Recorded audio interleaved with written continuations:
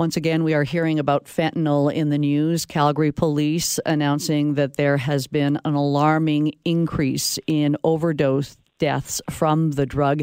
Today, though, they arrested 11 people during 8 raids. It has been in the news for the last number of months. Today, though, we are talking about why maybe our current government is the right one to address the problem. Not my words. Colby Cosh, he's the columnist for the National Post, joins us today. Hello, Colby. Hello, Angela. Anyone hearing me put fentanyl and the NDP in the same sentence, I'm not sure if they know where we're going with this article, but let's talk about your own personal experience when it comes to fentanyl. Well, yes, it just made for a convenient lead for my column. I discussed the fact that fentanyl it's an opioid, but it's not really a fun drug. It's a very strong, direct drug that it's designed to go right into your central nervous system and knock out pain very effectively, but it doesn't have this sort of lyrical quality that you get with other opioids. And I talk about getting morphine in an emergency room setting. I've had both drugs in hospitals just by chance, and if you were going to choose to get addicted to a drug, it seems to me that morphine's a lot more fun. Morphine's kind of an amazing experience. And when I had it, I realized it was a lesson in how dangerous these opioids can be recreationally. I sort of cottoned on and realized, well, gosh, I could never have this stuff recreationally. It's life destroying. I like it too much. That's just not true of fentanyl. It's kind of a very unpoetic, very direct and effective drug that nobody would really choose to take recreationally, and yet we have this extraordinary number of deaths from it simply because it's gotten into the supply. Drug dealers use it to drug dealers cut their drugs with it because it's cheap and very available. It's sort of pervasive worldwide, and it's easy to smuggle. And remind our listeners, because this almost goes back to the problem we were having with OxyContin or oxycodone when government said we've got to address this issue of addiction and overdoses.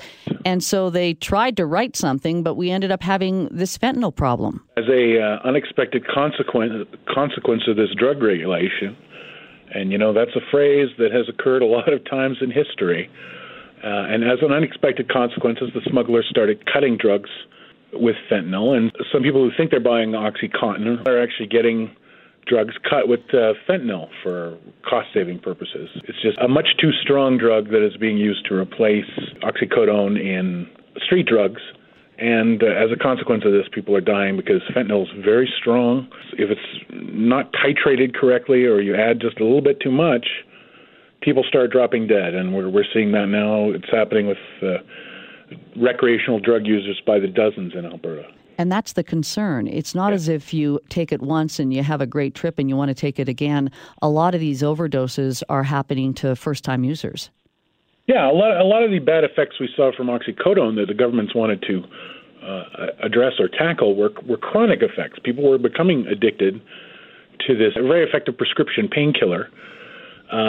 And whereas fentanyl can kill you immediately just because it's so powerful and so tricky to deal with, and you've got amateur chemists out there in the wild who are replacing oxycodone with fentanyl. And we talk about killing people. We've had incredible numbers. As I said, police are saying record high numbers of overdoses. What kind of stats did you find when it came to deaths in our province related to fentanyl? Well, the reported total through September 31st was 213 deaths in the province of Alberta that are confirmed to have had fentanyl involvement, and that's a really extraordinary number. It looks extraordinary just to the eye, and when I looked at other causes of death for a typical year in Alberta, that's roughly as many people who will die from kidney disease in a year in Alberta, typically, as roughly as many people as will die from all liver diseases, including cirrhosis. So this problem has immediately grown to a very huge scale. And some of these other provinces were experiencing similar sharp rises in 2012 or 2013 when fentanyl started to appear in street drugs. But the increase here has been so much greater, and this year, it's really peaked this year in a way it doesn't seem to have done in other provinces. There have been programs to tackle the problem that were introduced a little earlier, and Alberta didn't get on it until now. And my column essentially praises the New Democrats for tackling it, for getting on it in a very serious way. Give me the case then why you think the NDP government is actually probably the right one to deal with this. Well, they're getting this drug naloxone into the community. Naloxone is a prescription medication that works like magic on people who've had drug overdoses. You wham somebody with a little intramuscular syringe full of naloxone. It's even distributed in some places in nasal spray form. And if you give a drug addict who is turned blue this stuff in an ER setting, they'll snap out of it immediately. It's essentially sort of a magic drug that gives you a chance to save the life of somebody who's had a opioid overdose. The drug is safe enough that you can give it sort of speculatively if you're not quite sure why somebody has passed out and is turning blue. It's broadly safe just to hit them with naloxone, and so increasingly frontline social workers and anti-drug people and paramedics have been experimenting with just carrying naloxone. There's communities where they've given it to the police. Giving it to EMTs is an increasingly popular idea.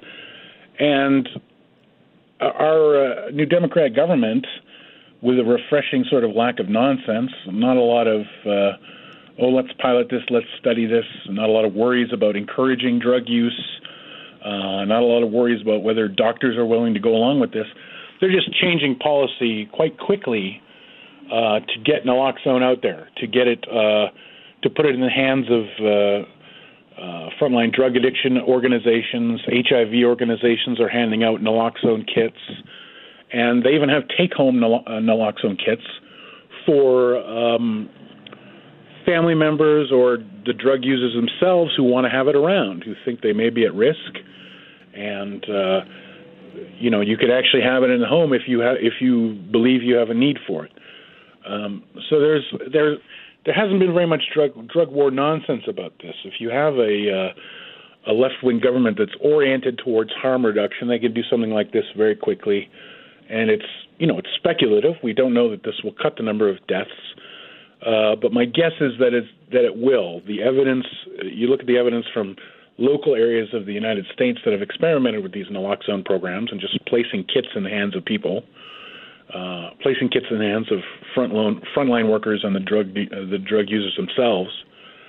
The experiments usually turn out to be pretty encouraging. There's very little possibility of harm in this.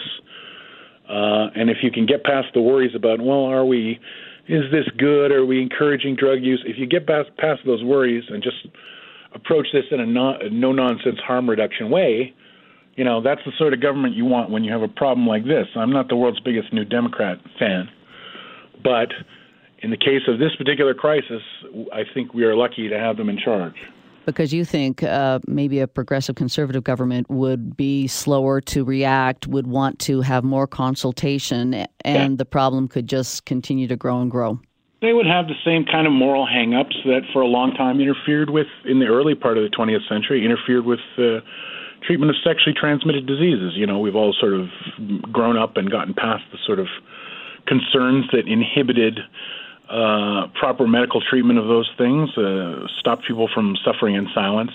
And I think the same kind of approach is acquired when it comes to dealing with the very immediate, very bad health consequences of drug abuse. We don't want anybody to be an addict. We want people to kick opioids, but we want them to live long enough to have the chance. And naloxone seems like a really good idea that's probably pretty safe and is worth trying. Well, you know what? For more information on whether or not you could get your hands on a naloxone kit, go to drugsfool.ca. Colby, thanks for starting this conversation. I think I'm looking forward to the feedback I'm going to get. Well, and I hope by just writing about it and talking about it will help people. Colby, thanks again. Thanks very much, Angela. Colby Cosh, columnist for the National Post.